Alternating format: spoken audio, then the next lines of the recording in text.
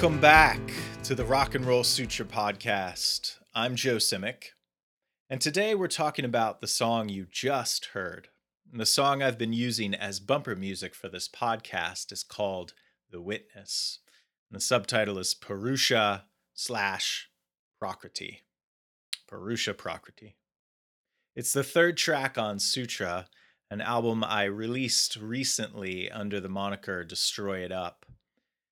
And today I'm continuing to break down the album, talking about the inspiration for the lyrics, which comes from the Yoga Sutra, which is a Sanskrit text written a couple thousand years ago.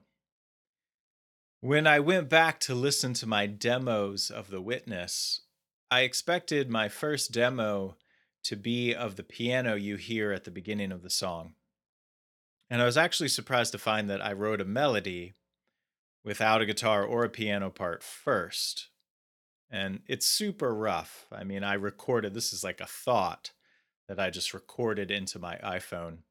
And it's not exactly where the song ended up, but let's take a listen to it. I am a wave that forgot the sea. I forgot the forest, I am the tree. I am a grain that forgot the sand. All of the world in the palm of my hand. I rarely do that. Usually I find some kind of piano or guitar part, and then I write a melody on top of that. From the dates of my demo files, the piano part followed pretty closely behind that melody.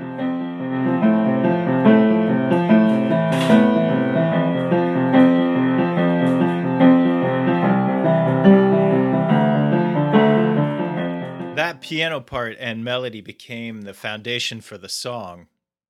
However, you can hear that I did have some lyric ideas brewing early as well, and we will definitely get into that in a moment.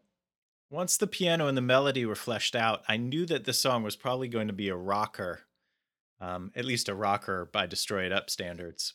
There's definitely a Coldplay circa Rush of Blood to the Head thing going on here. And yes, that's right, I said Coldplay. I am an unapologetic fan of early Coldplay. Actually, my first published music review, back when I was trying to be a music critic back in college, was of Parachutes, Coldplay's first full-length album. And I think I was about 22, maybe 23 when Rush of Blood came out. And it was a formative time in my life. I can remember listening to Rush of Blood to the Head every morning on a CTA bus on my way to intern at Southern Records when I lived in Chicago. Southern was an indie label with a band on it called Karate, for those of you indie rockers out there from the 90s. And Southern also distributed Saddle Creek at the time, I think. So that was two reasons I found myself there. It was for a very short time, but long enough to work on Karate's Some Boots record. But I'm sure I never mentioned Coldplay to the Southern staff because I would have lost my indie cred pretty quickly. But I still, anyway, like those first two Coldplay records a lot. Anyway, so the piano part became the focus of The Witness. And then I wrote a chorus that sort of slowed down the melody. Check out this early demo of that, and you'll see that the chorus was really just a fragment of thought. Bear witness to the land. Bear witness to the land. So the song starts to come together, but it wasn't really complete until my longtime friend and Destroy It Up guitar player Kurt Johnson wrote what I think is the best guitar part on the album. I absolutely love the picking parts and the verses and that distorted single note thing that he does in the bridge.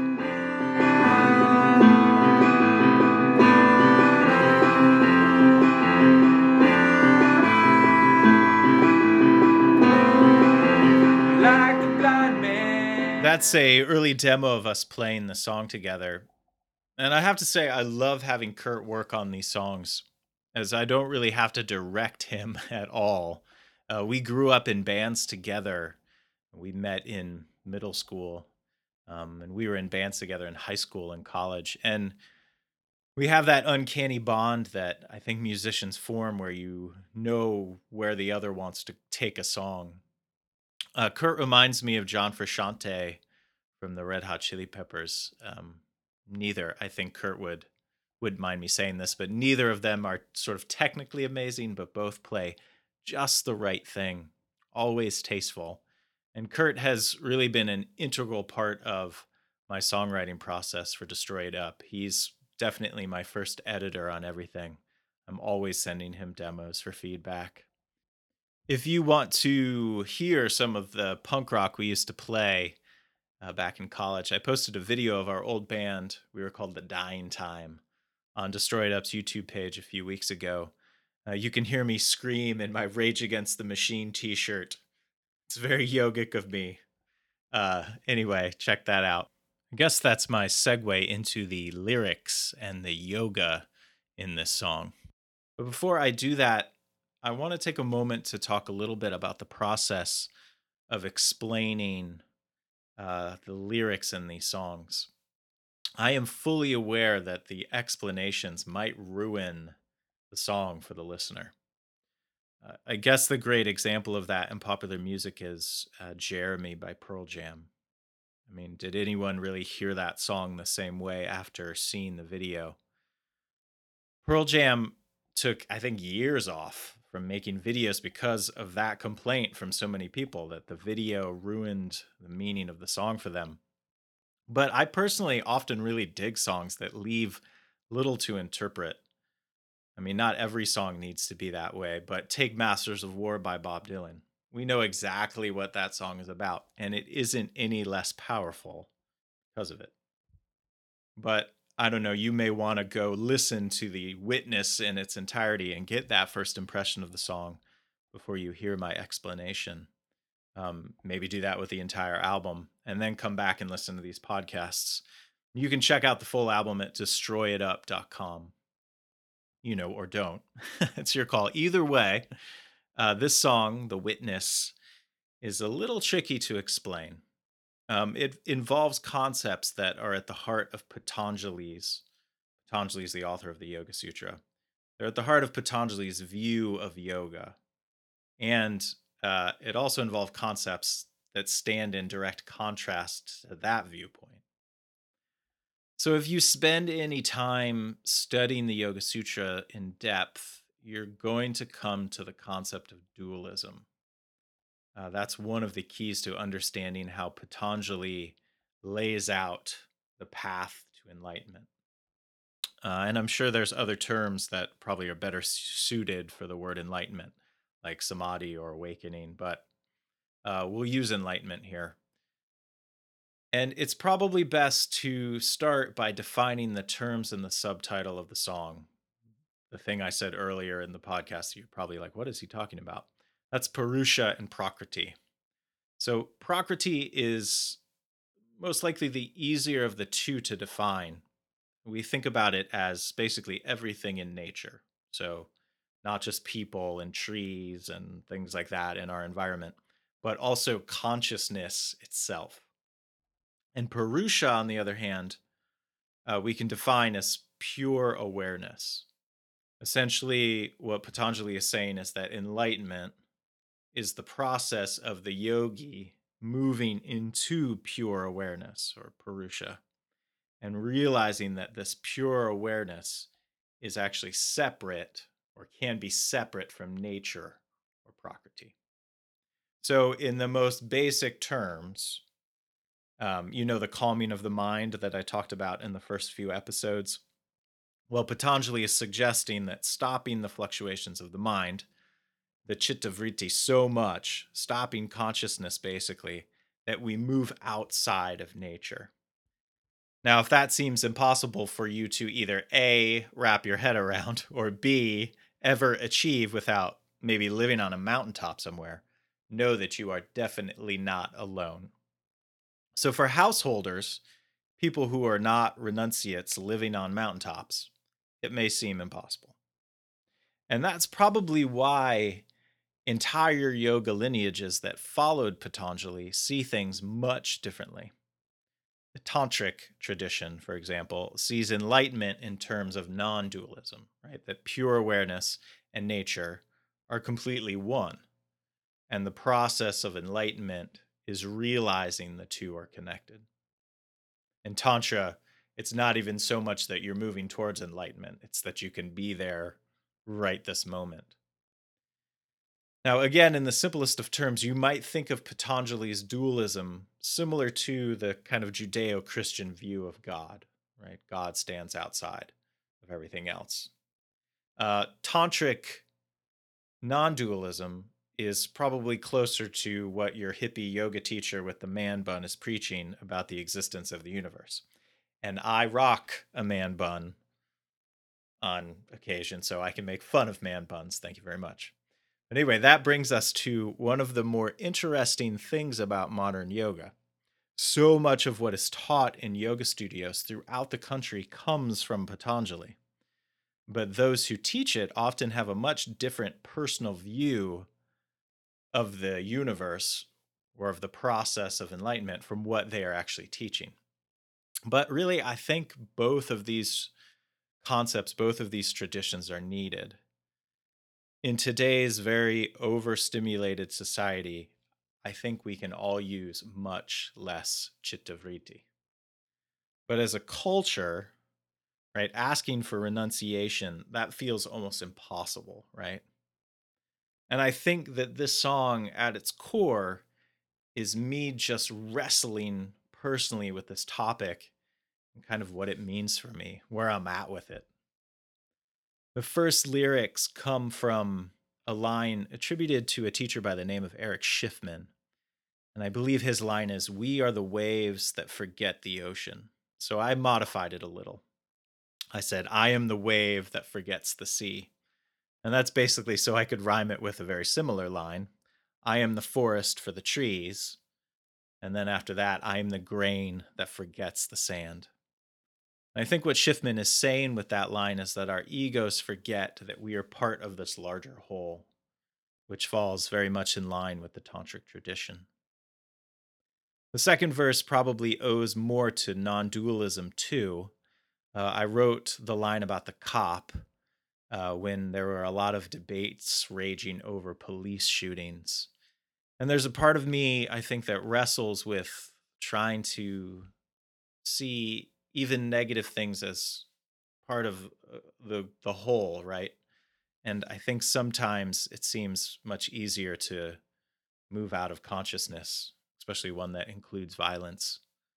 The concept, "I am the blind man who stands on his feet, carrying the lame man who can see." That's the line in the third verse.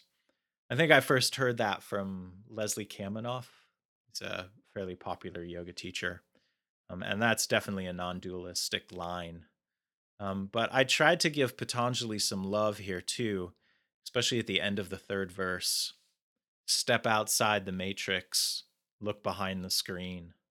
All of the world sits outside of me." Purusha sometimes gets translated to witness. The chorus of the song is both sides of the argument, basically, right? Bear witness to it all, non-dualism. Bear witness to nothing at all, dualism. Whatever side of the dualism, non-dualism argument that you happen to land on, you could argue that it doesn't matter. As my teacher says, the destination is basically the same. So contemplate that, my friends, as we listen to The Witness, Purusha Prakriti, from Destroyed Up Sutra in its entirety on the Rock and Roll Sutra podcast.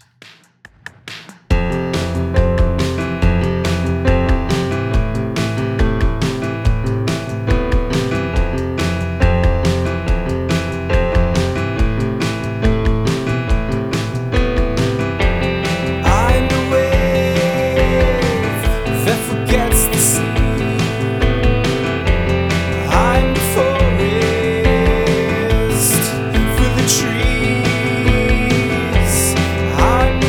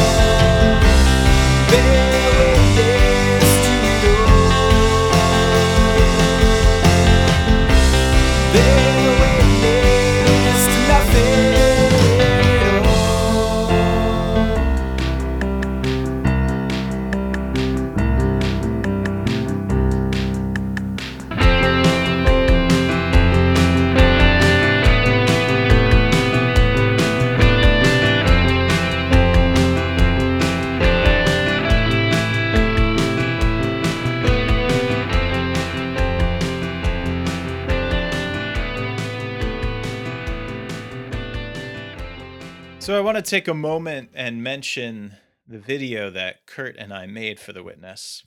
It's up right now on Destroyed Up's YouTube page.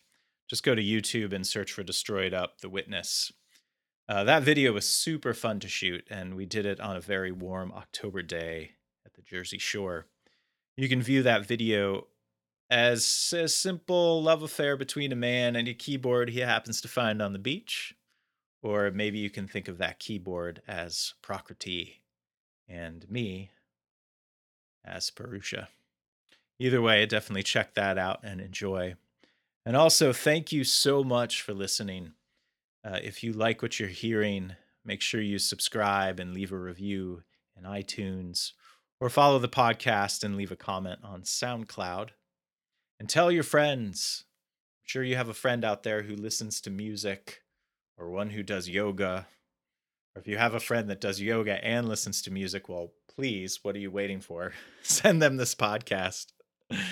So until next time, my friends, Jai Rock, Jai Roll.